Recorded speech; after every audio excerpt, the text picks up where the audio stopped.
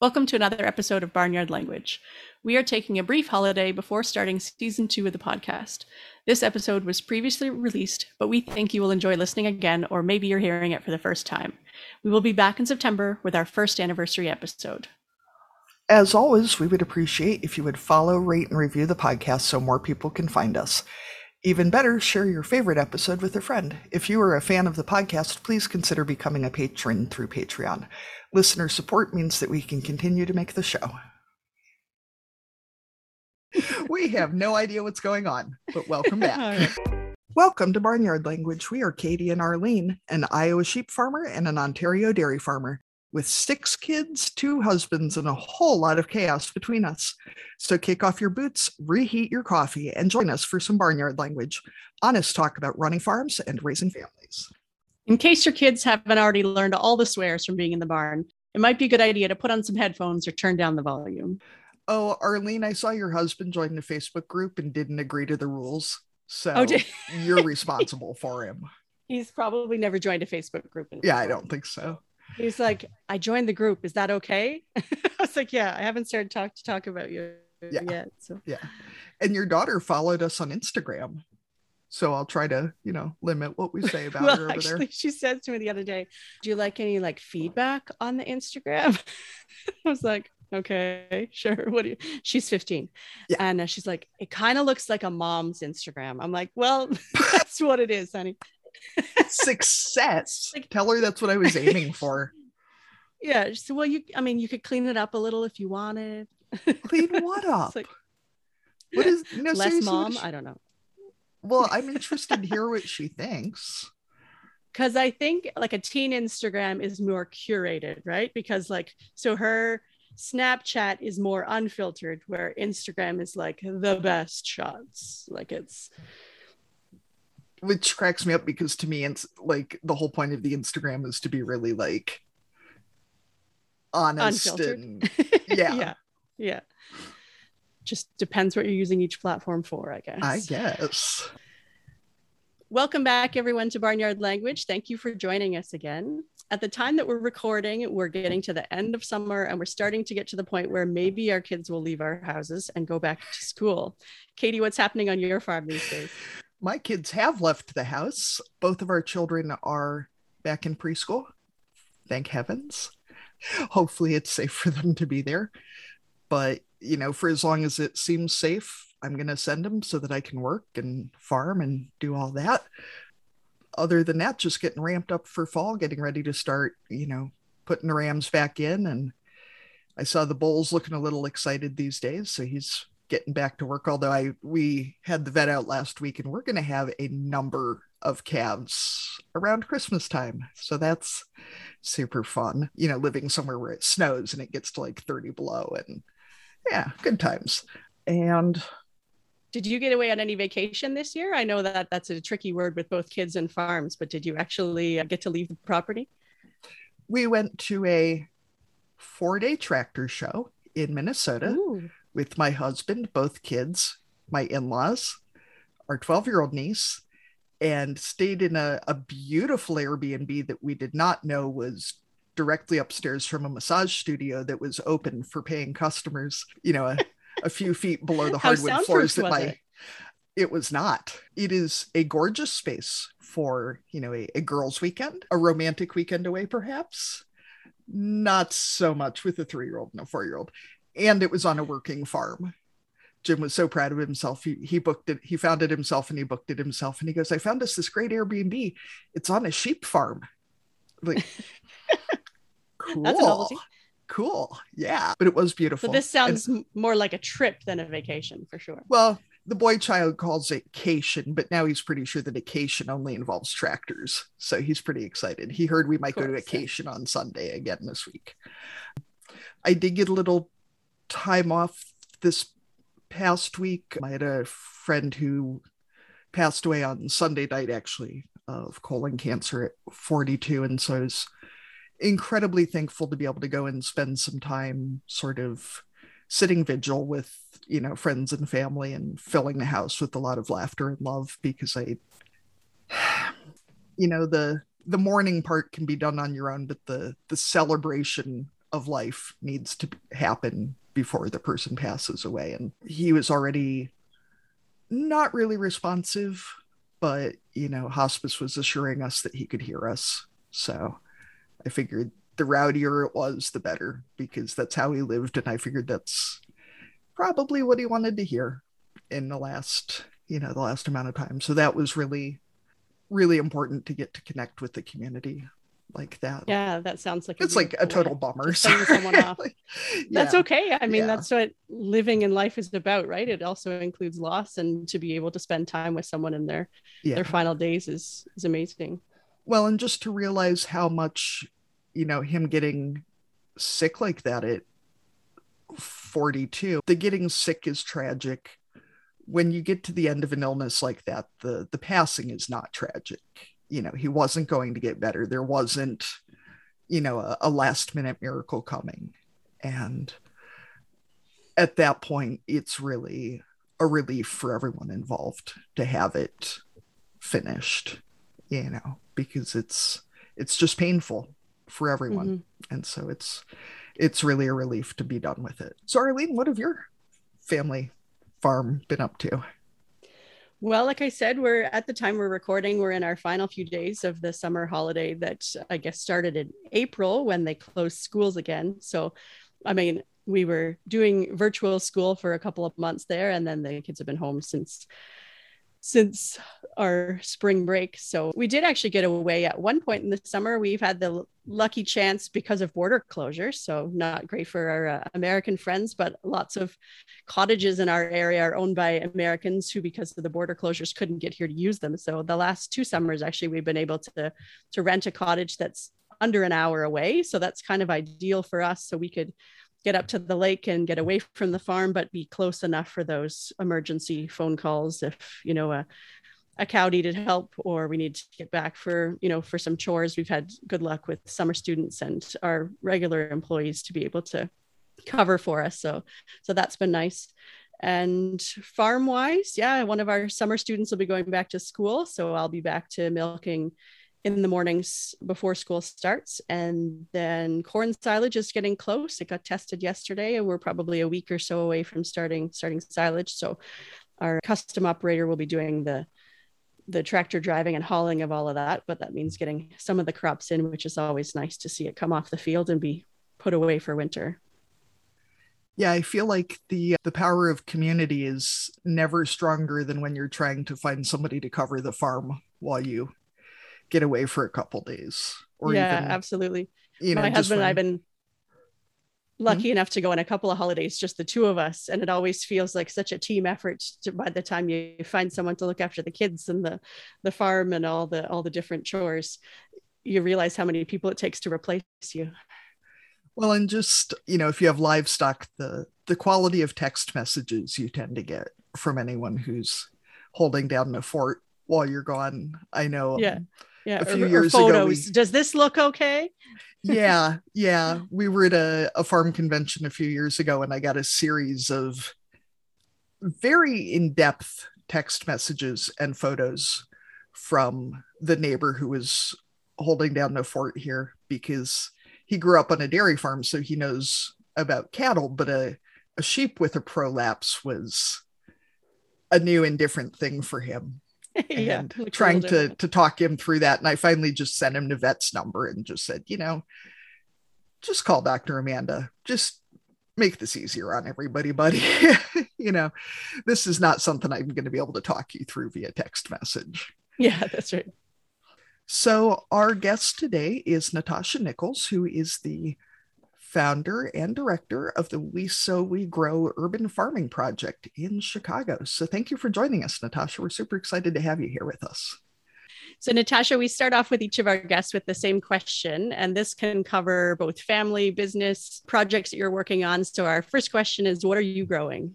I'm going to need you all to go upstairs while I do this interview, please. Don't on me. Let's go. I always feel bad when I laugh at somebody else's kids being sassy. Oh, whatever. I don't feel bad about it at all. Well, I don't want them to think I support them. I did the So if they're still there, you listen to your mother. I did I loop around the house earlier, was like, I'm going upstairs. Do you need anything? Do you need anything? Do you need anything? Don't interrupt me. That is pretty loaded. We are growing quite a bit here in the city of Chicago. Our nonprofit is growing, and we are looking to add more farmland and an actual headquarters to our family. It's a lot like birthing a new baby, and just a little bit less painful, but just as tedious and preparation loaded as having a new baby. And I'm learning a lot about the way the city of Chicago works, and a lot about how emails often go unanswered when it comes to city officials. So you have to become the squeaky wheel. And the same way that I don't like reminding people in my house to do things or that I need things, it's probably 100-fold with city officials. The fun thing about growing the farmland is we'll be able to provide way more food to the community and to neighborhoods surrounding us. And we'll also be able to do a lot more experimentation with what we're growing and how we're growing it to see what fits the way we're growing best. So we try to do circular economy of standard model, which means, we're trying to get as close to zero waste as possible. It's not always feasible, so we remind people of that, and we're growing our understanding with that as well. As far as business goes, I think I'm just growing my understanding as a business person and knowing that I cannot do everything alone. It's a really big lesson I learned in the last 3 years, and my family is not growing at all. Well, probably taller. Yeah, yeah, my two oldest children are taller than me now, and my almost 13-year-old loves the fact that she can look down into my eyes instead of up into my eyes. So that's always a fun thing.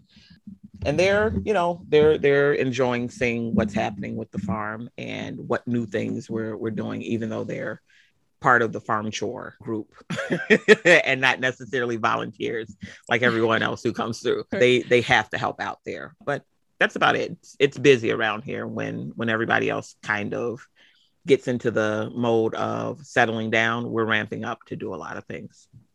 Sure. What ages are your children? 21. We will have a 13-year-old this month, and later this year we will have a set of 11-year-olds. Mm-hmm. Fun times. Natasha, what did you know about growing food when you started, or growing anything, I guess? What did I know about growing things before I started the nonprofit? Yep. Not a lot. I knew what I gleaned from often visiting grandparents and aunts and uncles in the South, in Memphis, Tennessee, and Mississippi. But I also learned quite a bit working directly with the Illinois Farm Bureau and the Illinois Farm Families program that they had in 2013. And that kind of ignited a desire to kind of get closer to my food and learning about things and, growing stuff so that we didn't have to spend everything in the grocery store. It started with chickens, believe it or not. My husband wanting to have eggs, but where we lived originally, we wouldn't have been able to have chickens with where we lived in the city. There just wasn't any backyard space. But when we moved to our current neighborhood, we have a backyard, and then there was all the space for the farm that we have now, and we were able to get chickens and everything, and it just kind of went from there. And then I became more focused on the technical aspects of it. So I connected with the University of Illinois Extension program and became certified in several areas. So I'm a master urban farmer and a master gardener. And I'm looking to go back actually to get some more certifications and learning under, because you never stop learning when you're in this aspect, right? Because things change, and the ways that you grow things change, and the ways that information comes down changes. So yeah, it's all about me being inquisitive and always curious, and also being just a little bit stubborn. That's a huge asset in farming. To do this. Yeah. And I feel like that education is so important, because when you start, you don't know what you don't know yet. And then it's like every one thing you get interested in unfolds into 20 more. And I feel like anyone who's ever had chickens knows they're a gateway drug, and you start with 3 hens, and then pretty soon. You've got a whole chicken urban math farm. is Yeah. ridiculous. Yeah. Chicken math is ridiculous. And I always try to tell people that. Mhm. Once you get your hens, before you know it, your spouse is looking at you like you're crazy because you're bringing them onto your homestead in little boxes because Tractor Supply or McMurray Hatchery had a sale. And Mhm. you saw a breed that you've been looking at for the last 2 years, and you just gotta have it. So that's what happens. And they start off so tiny and cute. Yes. I mean, they don't take up any space. Yes. And then they become very, very demanding. And they start walking up to your front door, your back door, because you have not come out on the time at the time that they wanted you to come to feed them their snacks. They start, just walking into your house, which happens here a lot. Now we do not have that because of the way that our house is set up. But I guarantee you, if I lived on an actual farm, we would have the back door open all the time, and they'd probably come and visit us. Yeah. Which property are you farming right now, Natasha? We are currently on a 1/4 acre, but we're looking to add another 1/2 acre to what we have. And 1/4 acres in the city are kind of funky because an entire home can take up a 1/4 acre of space wise, with the backyard, garage, and the building. So we're currently on a space that would hold 2 buildings, and we're farming on that. Natasha, I'm wondering if you can tell us a little more about the headquarters that you guys are working on obtaining. Ooh, that is... Or is it top secret still? It's not top secret. It's a bit of a dream. And I think folks have to understand that I was born in 1980 in order to understand this reference. And my dream... I know what it's going to be, I bet. I was born in 81. My dream is to house our headquarters in a fire station. We are not fighting ghosts or anything, but we are definitely going to make great use of the fire pole in the headquarters. We have put in the paperwork needed to acquire the building. It is not ours yet, but we are hopeful that we can get some sort of campaign started to help the city realize what an asset it would be if we were housed there. So the reason that I want to do a firehouse, number one, it's vacant. We have 3 vacant firehouses in our neighborhood because a new fire station was built to house all 3 of the firehouses and the firefighters and their trucks and everything. So they have no use for those 3 buildings anymore. And when you think about a firehouse, it's a place of safety. It's somewhere that you go for help, and a space that you can go to be directed wherever you need to be if you have a question. And when it comes to food, I realize that a lot of people are often shy about the need of food and the hunger that they may have. And they don't necessarily want to tell people that they are having problems accessing food or getting enough food to feed their families. And we want to be that beacon for them. It's also a place that comes readily available with a kitchen and learning space, and we don't have to reinvent anything. And it's a way to be sustainable, right? We're repurposing a vacant building in our neighborhood for something else, and we don't have to tear anything down or build anything up at all. So it helps save with our overhead. And it's just, it's cool. Who else can say that they're out of a firehouse, right? Out of an old firehouse. Sure. And it's just perfect. And there are lots of dreams that I can see coming to fruition there. Fire pole. I'm picturing either people sliding down it or plants growing up it. What is your vision? I don't think you can do both. When we first open, because we are a nonprofit, we're still, we depend a lot on donors to help us fund our mission. And we're thinking about, when we open, having a fundraiser where people can pay to slide down the fire pole. And then afterwards, we can use it for some decoration, for some ivy or pothos or grapes or something. Philodendron. I don't know about having anything edible growing up. God, my germaphobe stuff goes into Sure. Yeah. goes into play with that. But I mean, obviously it'd be sanitized, but just optics. Well, but yeah, I feel like you'd have to rig one of the kids up with like a rappelling harness to try right? and harvest anything that's, 10 feet off the ground on a fire pole. Yeah, like, Absolutely. Here, go get the zucchini, kid. You'll be fine. Sure, it can hold your weight. Pumpkins hanging from it and hopefully not dropping off. Yeah. Yeah, that's right, before they ripen. So tell us a bit more about your neighborhood and community and how the community is involved in your organization. Sure. So Chicago is the city of neighborhoods. We like to say that about ourselves. And we have 70 plus neighborhoods. We are about as far south as you can get before you go into South Suburb.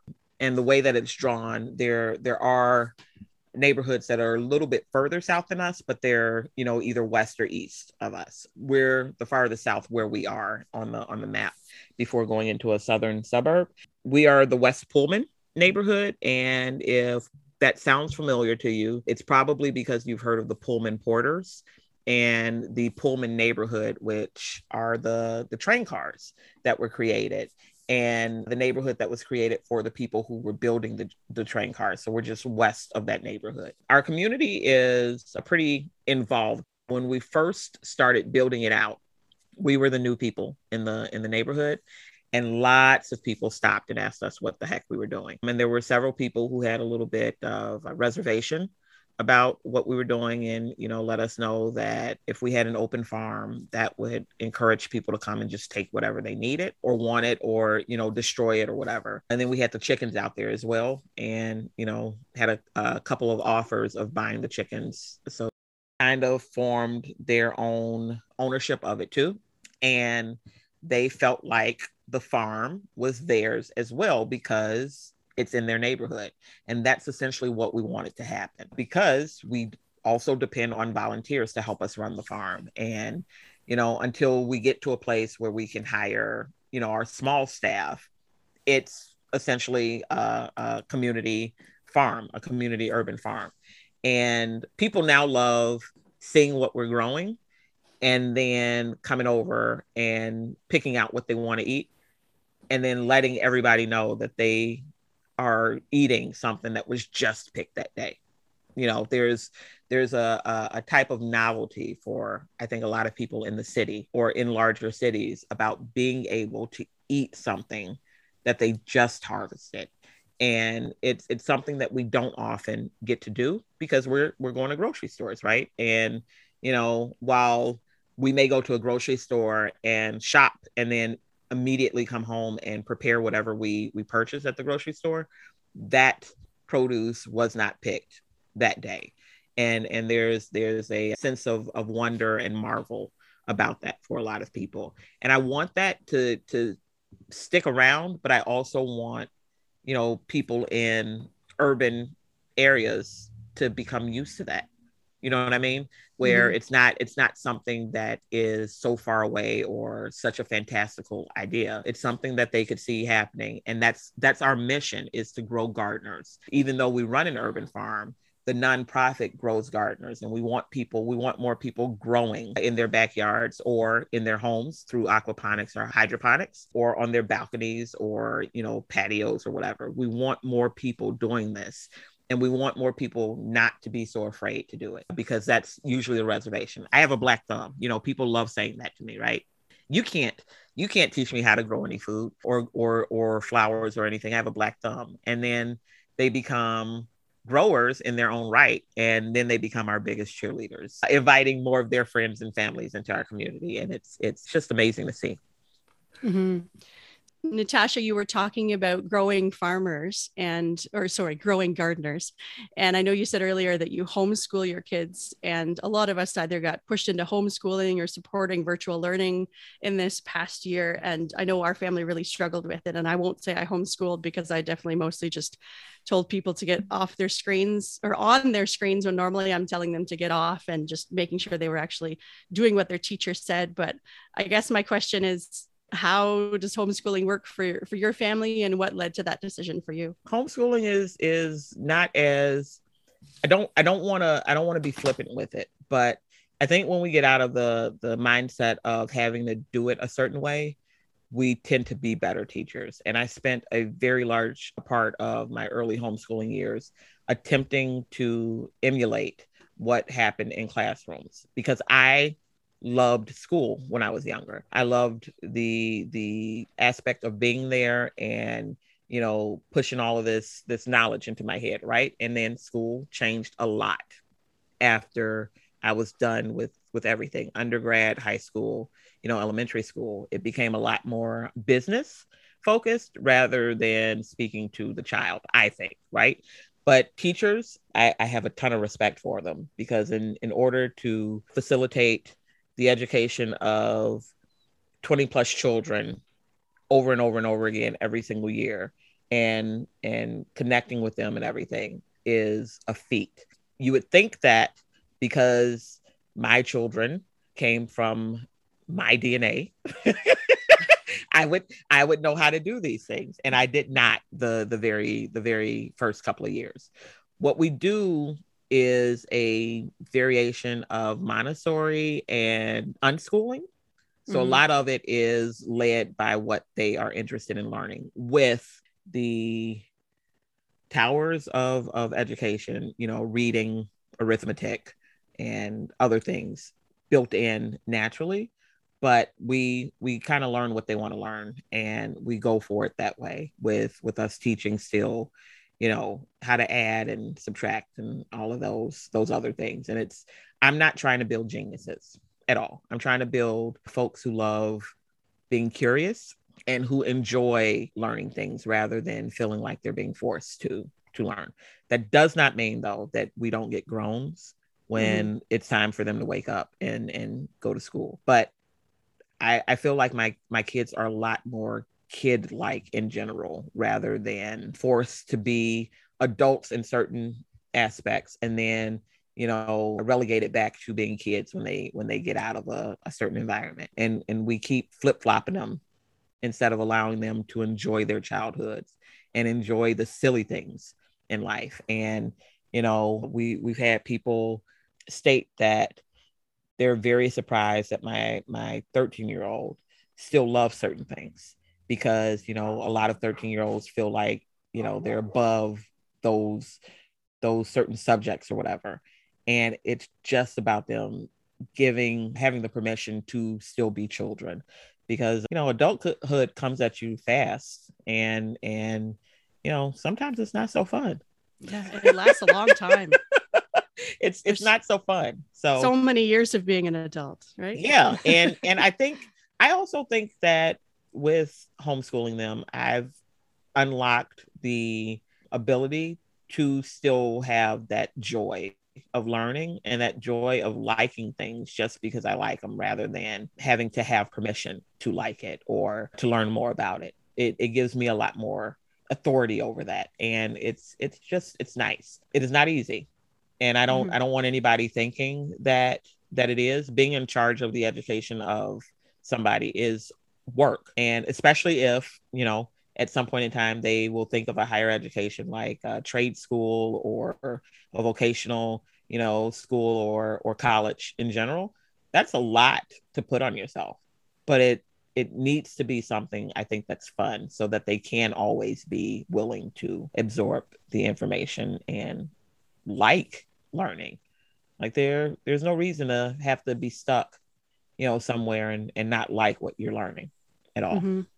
Natasha, one of the big pluses I see for homeschooling too, or just, more family-centered learning is the ability to tailor how kids learn things to things that they're interested in. I know so many people who said, well, my kid doesn't like reading. And then you look at the books they're being given and they're crap. Yes. And I'm just like, well, this book is terrible. Like, yes, nobody wants to read this, or being able to teach your kids out on the farm. I know for myself, being more of a kinetic learner, someone who learns by doing, that sitting in a desk all day is never going to work for me.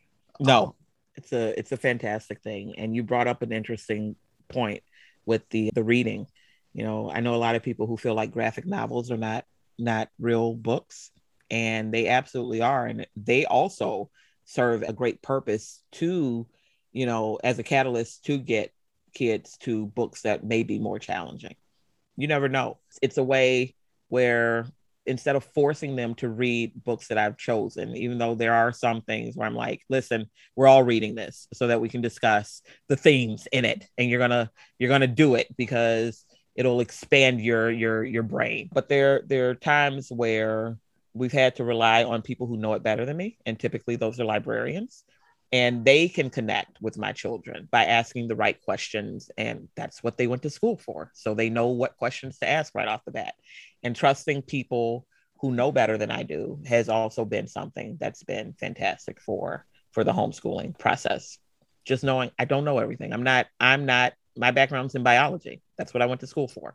I'm a science type person who loved to read, but I don't know things. I don't spend my weekends reading advanced copies and learning technique and all of that stuff to ask questions about it. So yeah, I said it's nice being able to lean on, the professionals for that. Absolutely. And I feel like there's so much gatekeeping of what is, real books. And, I fully support not ingesting things that are just really badly written, but it's ridiculous to think that there's like a set number of words that makes it a real book or a set topic that makes it a real book, and if your kid or yourself is enjoying it and getting some sense of wonder or engagement or relaxation or whatever out of it, then cool. Yes. I mean, we don't have to read just to improve ourselves. Right. It can be fun, right? It can be even the really bad books. And it's sometimes fun to discuss.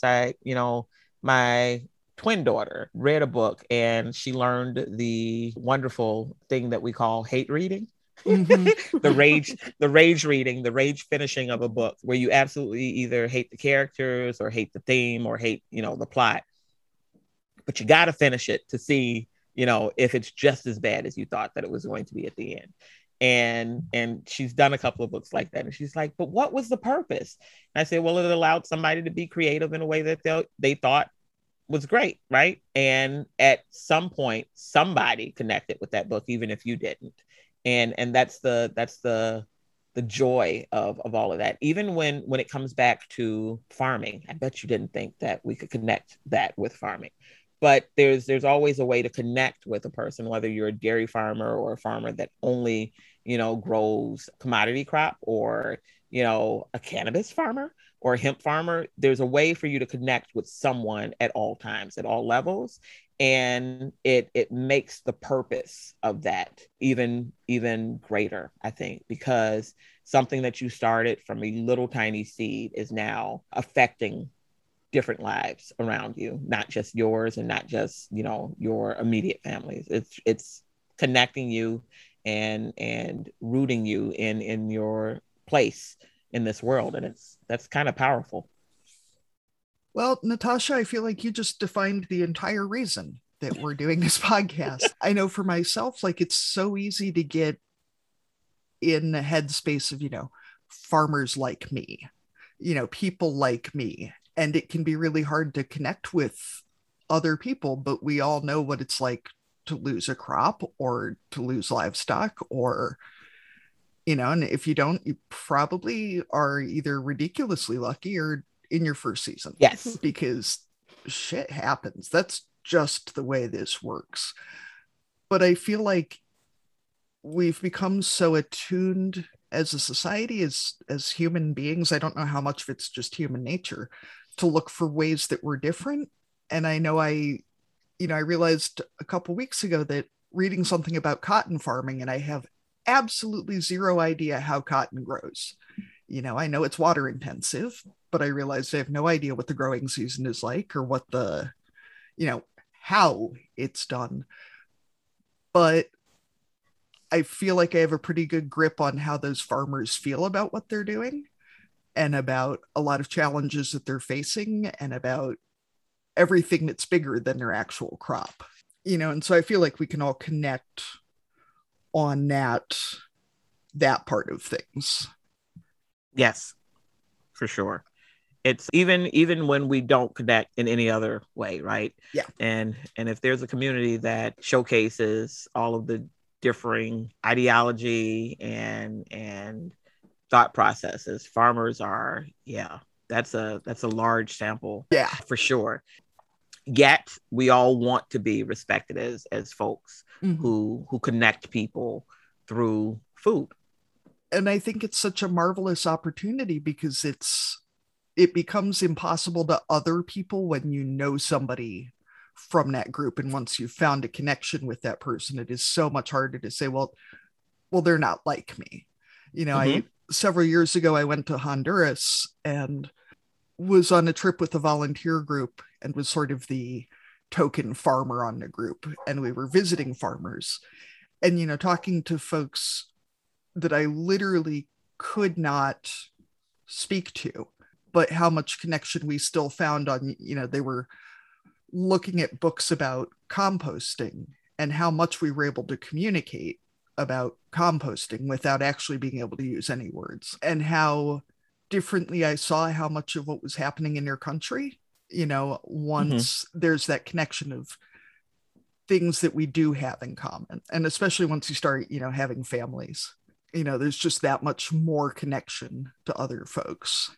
So what projects do you have coming up? I mean, you talked a little bit about a potential headquarters, but what other projects do you have on the horizon?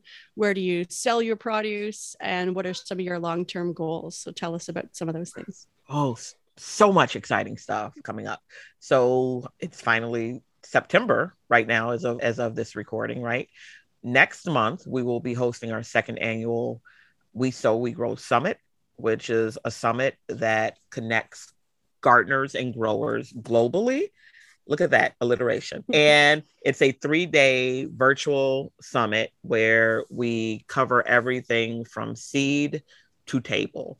And it is one of the things that I'm most proud of in regard to the nonprofit is being able to connect people and kind of create these friendships that we were just talking about and these connections with folks. And one of the things that makes us quite unique is we're not just Chicago centric.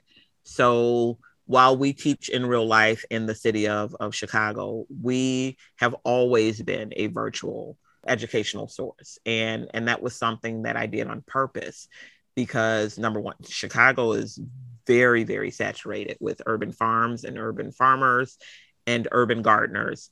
Nobody necessarily needed another one in the city, but it's nice to have them in every area of the city.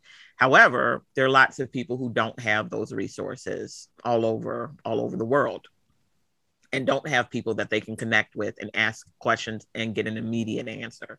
So the summit was built from something that I've wanted to do since about our third season in the nonprofit. But then I had a family member pass away, and then the pandemic hit, and then the pandemic didn't stop. So we swung around and did it just virtually because we were used to it anyway.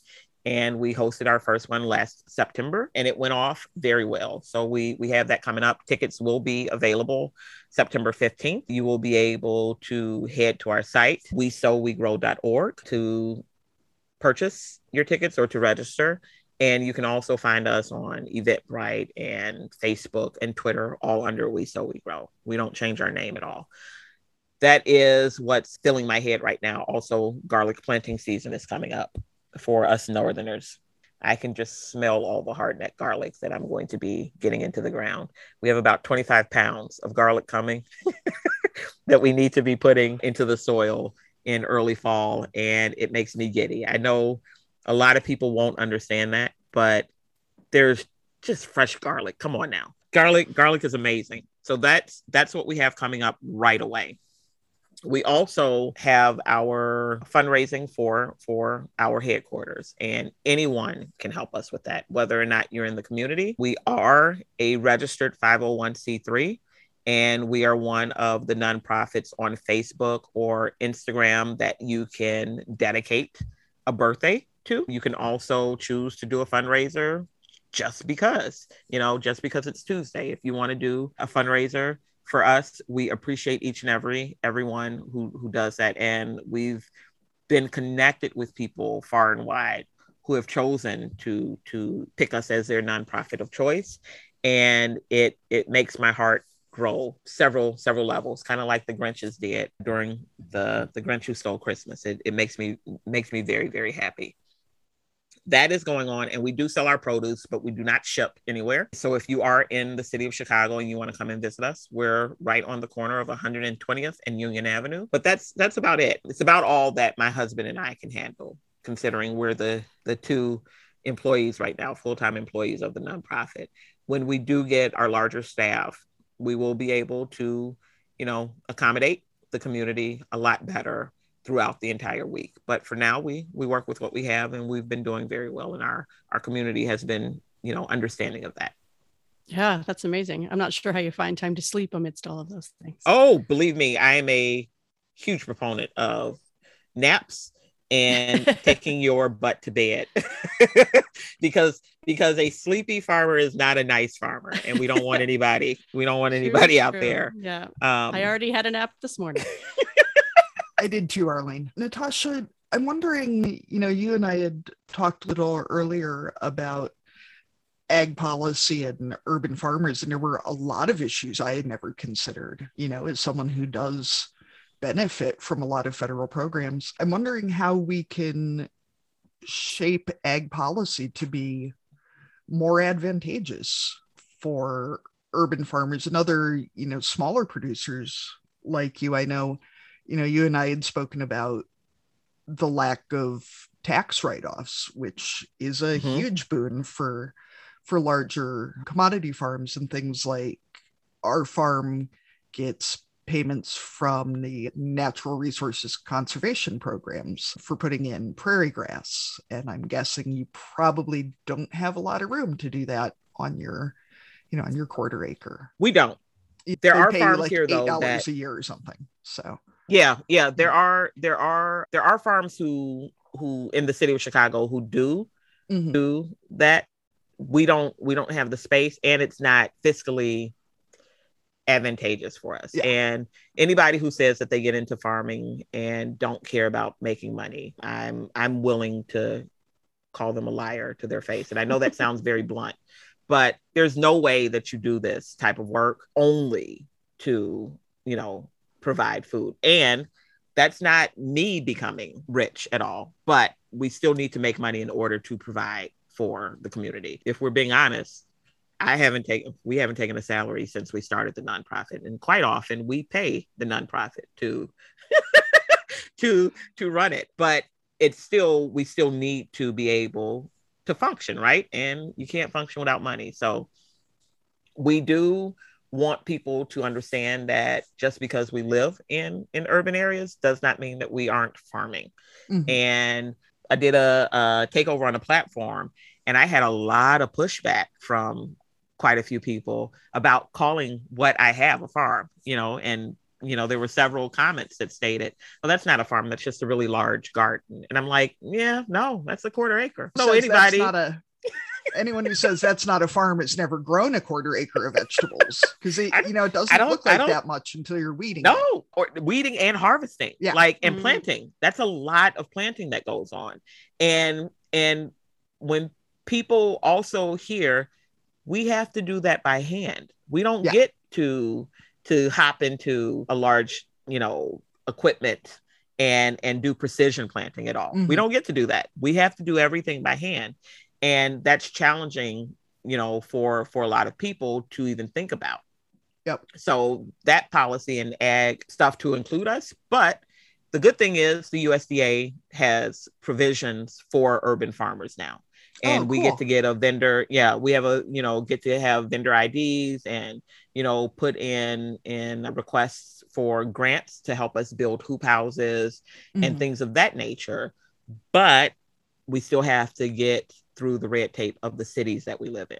Yeah. And because a lot of our city isn't zoned for farmland, that's where we have to kind of finalize and perfect, especially since a lot of larger cities, a lot of the space that they have open that would be perfect to grow on is deemed uninhabitable by the environmental agency because things have leached into the soil. Mhm. And a lot of the people who are making the rules don't understand that you can put barriers up and build up from that and still grow in either raised beds or in greenhouses or in hoop houses. You can do things like that and build your soil and build healthy, medium to grow in without having to ever touch any of the soil or anything below the barrier. And that's a large fight that we're having. And there's still a lot of stuff that I don't know, and I don't know what I don't know until I get there. Right. So going to meetings and kind of networking and making sure that I'm listening to all of the information that's being given is almost like it's not even almost, it is another full-time job. And it sometimes becomes a little bit discouraging and disheartening to hear that we thought we were making headway and we're really 2 or 3 years behind where we thought we were supposed to be or where we were. But like I said, I'm stubborn. Mm-hmm. And we're 6 years in. This was something that was dropped in my heart when we moved over here. And I feel with every fiber of my being that this is the service that I'm supposed to provide for my community. And it's all about taking that desire to change the world for the better and keeping at it and not letting all of the issues that may come to try to block me stop me from that. And there have been a lot of days where I've cried. I have quit. I probably quit like 3 times a month where I just say I'm done with the whole thing. And my husband's become very used to it. And the next day we get back up and we get back to work. But it's when people are thinking of that, we have to think of all scales of farms and all aspects of farming. And Twitter becomes an interesting space too when I'm involved in ag discussions. And it becomes a space where I realize that I have a way tougher spine and way thicker skin than I thought that I had, because I'm still able to hold my own with a lot of people who have been doing this for generations and still understanding we all have a lot to learn, about each other, about the types of farming that we do, and about the crop that we provide for our communities. And I'm lucky enough to be able to do several different crops instead of just one entire or 4, I can grow, like I'm growing jack-o'-lanterns right now and totally geeking out at the fact that I'm growing jack-o'-lanterns on a 1/4 acre and that the vines are spreading to the sidewalks of Chicago. And nobody in my neighborhood thinks that it's weird. It's just like, oh yeah. And that's Farmer Natasha's. That's my nickname now around here. Yeah. I found out. We'll just move to the side of the road. Yeah. We'll just go around. Yeah. A couple of people have also learned that pumpkin vines hurt a lot. Oh yeah. And they don't want to touch those at all. We learned our lesson this year because we've done variants of pumpkin and squash. Jack-o'-lantern vines are aggressive but we are so excited about growing that. And then we got trellises put in with cattle panel. Like there's still that level of excitement for me where we're getting up and doing this every day is new. It feels new. And there are days where I'm absolutely spent because it's hard work and working in the heat and working when, it's only you doing it and nobody else. It's a lot. So I can even respect that level of farming, even if it's a smaller area. But we're all doing the same work. We're just doing it in different ways and in different cities. That's all. I think there's so much freedom in being that crazy farmer up the street too. I think so too. It's fun. For my husband, he's the 5th generation here, and so people know who he is, and there's definitely more of an expectation about how he's going to do things, but they don't know me, and my hair is blue, at least right now, and I mean, they already assume I'm nuts, so I can do anything I want at this point because they just kind of look at me and, I mean, like we have a cow who's a free martin, was twinned with a bull, which normally makes them infertile, and she's had, I don't know, 5 or 6 calves already, and she'll feed 2 calves at a time. She fed 6 calves her first lactation, and people keep saying, well, that doesn't work. That'll never work. And I'm like, well, don't tell her that, because she hasn't noticed yet that it's not going to work. And, I think there's so much power in just being able to ignore everything that's not going to work, because, I mean, the worst that's going to happen is it won't work and they'll be right. Right. I mean, you'll be in the same spot that you were in before you attempted it. And that's a lot too, where we heard a lot of that when we were building out the farm. Oh, this isn't going to last. People are going to come and take everything out because they don't know what the heck it is. And, you're not going to get any support and all. We heard all of it.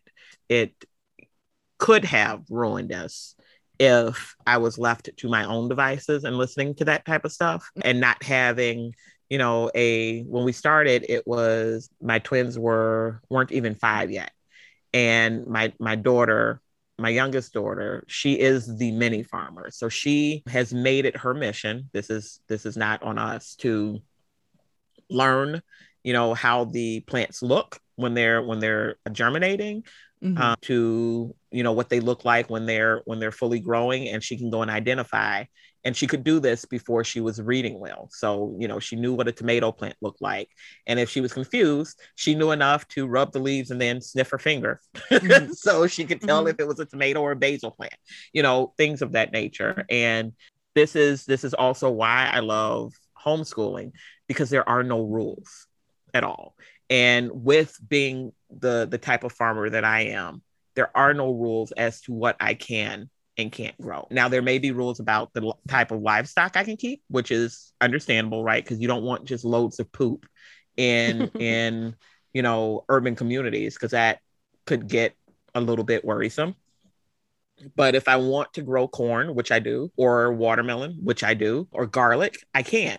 And as long as I can figure out a proper way to do it, then it can be done. And if I try it 1 year and fail, that doesn't always mean that I did it wrong. It just means that there was something that was off about it. And I think you made mention earlier in the podcast where you would challenge people who would say that something about this was perfect. I think that was the sentiment.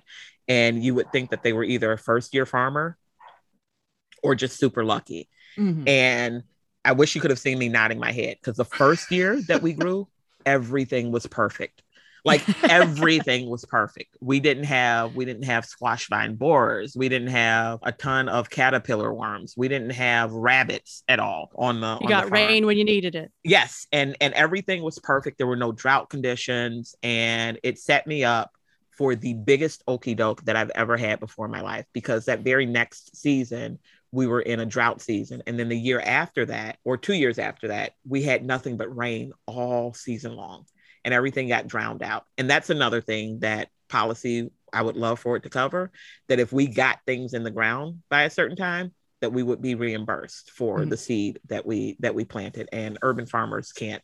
I don't think, my knowledge as of right now does not think that we can have lay claim to those types of funds. Like a crop insurance or something is not But it would be nice for sure. But it's that's the joy. I can grow anything I want. And when we finally do acquire the land that we're looking at, we want to put in fruit trees, because I am slightly jealous of all of the people in the city right now who are growing peaches and apples, and I don't have any. So yeah, that's my next large plan. The big excitement this fall is that the 2 apple trees that I planted 3 years ago finally have more than like 2 apples on them. So see, it makes a big deal, right? Yeah, I'm itching to pick them, but I'm just going to wait a few more weeks and let them really get nice and red. But I'll grab each one that falls off at this point. But I'm holding out. Arlene, I'm going to set up a Zoom chat for you and the boy child, because he keeps, we drive past the apple trees on the way home from school every day. And every day he looks out the window and he goes, "Apples, mommy?" apples ready? And I say, no, not quite How yet. about today? And he'll, we'll go in the house and he sets his bag down and he puts his boots on and he marches out there and he'll kind of poke at any he can reach with his finger and he'll say, apples are red. And I'll say, yeah, but they're not ready yet, buddy. Tomorrow? I'm like, buddy, I will tell you when they're ripe. Like, I'm not messing with you. Like, you will They're have right apples there. when they're ripe, baby. I understand. I bought him some apples and he won't eat them. He's like, no, I grew my own. Yeah. I'm not eating these. Yeah, that's right. Child. He also went down and told the neighbors how to chop their corn silage last night, though. So. Oh, good. So he's on going to that. manage everyone else's farms too. Yeah. So Natasha, normally Katie asks this question because she's got a bit of a fair obsession. So the question we've been asking some of. I was waiting for you to say fair fetish, honestly. The question we've been asking some of our guests is, if you were to enter a contest at the county fair or state fair, what one could you dominate? Oh, goodness. And it could be a real or made up. Oh, that's a fun question. And one that I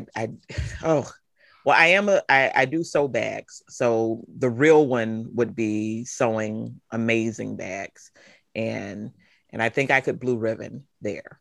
Nice. I could also possibly blue ribbon in ideas started on a whim. Oh, I would challenge you on that, Natasha. Yeah.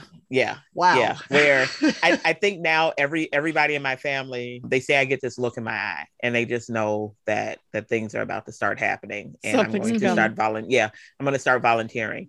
And one of the biggest compliments that I've gotten from my husband is, I don't know how you do it, but whenever I think that something's not going to work out, you pull something out of your back pocket and it blows me away. And I don't technically like working that way, but it's the way that I do. And it's probably unhealthy.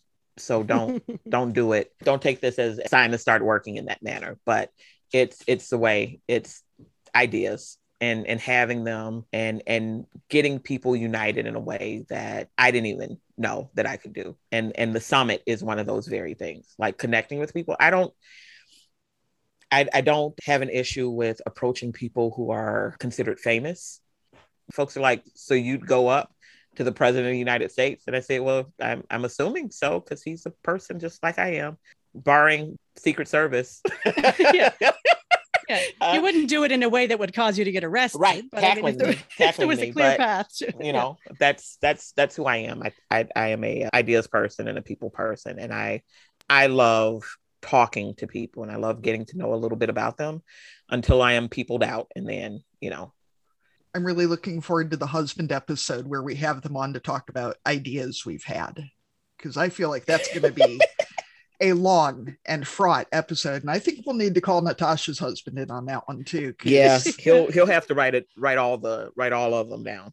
I think that I don't know how you do it is actually a pretty great compliment, but I'm the same kind of person, so maybe that's not a great sense from me. I know too, Natasha, one of the biggest challenge I had with starting this group and starting the podcast was, being paired with Carrie for mentorship, and that she was the one person I wanted to work with, and having to wrap my head around asking her to work with me. And I was so afraid that she'd laugh at me or something, and just realizing how stupid that was, that the worst thing she's going to do is say no. And that just having that confidence to connect with people that way and to be very open with folks is so powerful. If you can make yourself do it, or just enjoy doing it, like it sounds like you do, because I am not really a people person, but if you have enough big ideas, eventually you have to start letting other people help you with them. Yes. And now that is very hard for me, delegating and letting go of babies of my ideas, letting go of them, because I'm always afraid that other folks won't give it the attention that it deserves or the respect that it deserves. And for them, it may be just work, but for me, it's a piece of my heart, that is going out into the world. So it's an interesting line to walk for sure. Well, I feel like the other thing is to really find the enablers in life. Like my husband said no horses on the farm, and our vet said mules aren't horses, which I really appreciate. And then like I'm not allowed to go to the livestock auctions by myself anymore or any sort of livestock sales, which is valid. And we have a high school kid who works for us, and he said, well, if you and I went to a sale together and and I paid for it, that wouldn't be like you buying anything. You could just tell me what I should buy, and then if you just gave me money later for something else, that wouldn't be the same as you going to a livestock sale. And I'm like, yeah, those friends are I dangerous. like how you think, and B, yeah, you guys my are friends are dangerous that way. Yeah. My friends are definitely dangerous that way, and I think my husband's catching on. Yeah, it's bad when they catch on, but probably just as well, I guess. But their lives would be so boring without us. Exactly. I mean, I'm sure my husband's life was a lot more straightforward before we met, but I think he likes the challenge. Maybe not. Yes. We are character builders. Yeah, I'm glad he's going to hear this, and I'm going to leave that in, that you said it was character building for him. I will say this. I believe that you asked me where everyone can find us and connect with us, correct? Yes. And if you want to remind him to give you money. Okay. So we sow, we grow everywhere. If you want to get connected to us on Instagram, which we're very active, Instagram and Facebook, just tag us or use the hashtag we sow, we grow. You can donate directly to us by going to our site, WeSowWeGrow.org. And there is a huge donate button, because that's what nonprofits do. And you can click it and it'll take you directly to the space where you can donate. There are also donate buttons everywhere on Facebook and Instagram as well on our profile. Our second annual summit will be taking place October 15th through the 17th. That's a Friday through a Sunday. And registration will open on Wednesday, September 15th. And you can sign up for our newsletter to be alerted. You will be the first folks alerted if you are newsletter subscribers. And it's just me, so be nice. And we have some volunteers helping run our social media, so be nice to them too, because they're not as old as I am. So rolling their eyes and ignoring people doesn't always work for them like it works for me. That's essentially everywhere we are. We honestly appreciate every single quarter, nickel, dime that we get. A lot of people feel like they can't do anything if they can't give us, hundreds of dollars.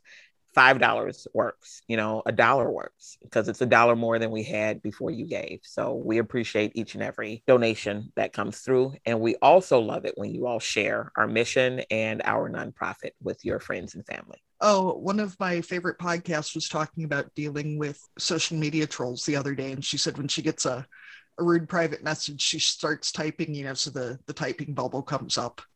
And she'll do that for a while, and then she blocks them because she figures that way they just have to wonder about what she was going to say. Yeah. It's so fun. I am so very happy that I am not growing up actively in the age of TikTok and social media, and that I was able to be a child without it being recorded all the time, or without feeling the need to record it all the time. And people who spend their days trolling people or making other people's lives miserable, or attempting to, they make me sad. And, I always hope that they will find some sort of love that they're searching for, because they're not getting any hate from me. We block quickly. I don't do that. It's a quick block for me. And I don't care about what they were saying or anything. If it's not who I am, I don't care. We just block. And I think other people should too. So Natasha, our next seg is the cussing and discussing. I can start. So last night I took my 13-year-old to his first rabbit agility 4-H meeting. He's not the most sporty of people, and our rabbit is not very sporty, but we've been looking for activities now that things are starting to open up a little bit. So there was a 4-H club starting up, so we decided to bring our rabbit and our boy to the first meeting. So there were, I don't know, like 10 or 12 kids, and in the email that came out before, you're supposed to bring food and water and a cage for your animal, and it explicitly said that all the children were responsible for making sure that the rabbits stayed apart from each other, and that so far they had not had any babies result from previous rabbit agility clubs. So it was so cute watching these kids go around and be like, is your rabbit a boy or a girl? And so they were letting some of the girls sniff each other, but being very careful about keeping any rabbit breeding from happening at the event. So our rabbit, who was quite large, did not really go over any of the jumps, but she was good at tunnels. She would hang out in the tunnel and then eventually would find her way through. So it's something to work on. Rabbit agility sounds like one of the most delightfully charming things I have heard of in a long time. And I think I'll add it to my list of things that are always good. It's quite cute. I'm not having love for the rabbits lately, mostly because of all the rabbits we have on our farm now. And I used to have a rabbit growing up. Well, I used to have a rabbit growing up. I had an albino rabbit that my mom was terrified of. It was a gift from an aunt. So my rabbit love is not as proficient as it used to be, but that does sound adorable for sure. Rabbit Agility Club. That is something. Sure is. I'll record some of their achievement day when they go to the fair in a few weeks and get some footage for the Backyard Language group. Natasha, do you have anything to cuss or discuss? Any good, bad, or ugly that's gone on in the last few weeks? Oh gosh, the heat wave. You would think that as someone who loves growing their own food, that I would appreciate the sun in all of its glory. I do not. And as many times as I've told people to stay hydrated and recognize symptoms of heat exhaustion or heat stroke, I had heat exhaustion last Saturday, and it was not a fun weekend recovering at all. And I respect the sun a lot. I do not like the sun leaning on my shoulders or on my back the way that it seemed to have done last Saturday. So that's the only issue that I've had this year with farming for myself, other than the very deep tan that I also have, which is kind of amazing. I don't think I've ever felt so sick and so helpless as having a heat exhaustion. And apparently I'm not a very good patient. we don't want to subject the family to that any longer. They don't want it to happen again either. So I get water brought out to me whenever I go out on the farm. Hey, you forgot your water. We're not doing this. We're not doing this again. We're not doing this again. So that's the bad. The good is just every day above the ground is a good day for me. I'm happy about that. Arlene, do you just want to wrap up what we've got? Yeah, I'm done. That's perfect for the segment. Yeah. Yes. Tech issues. Yeah, for sure. Mm-hmm. All right. So on behalf of Katie and myself, I want to thank you so much, Natasha, for joining us today. And it's been great learning about you and your family and all that you're doing. So we would direct everyone to check the show notes and to follow Natasha on social media to find out what's happening with her next. And as usual, you can also follow us on all the socials, Instagram, TikTok, and you can join our private Facebook group on Facebook, obviously.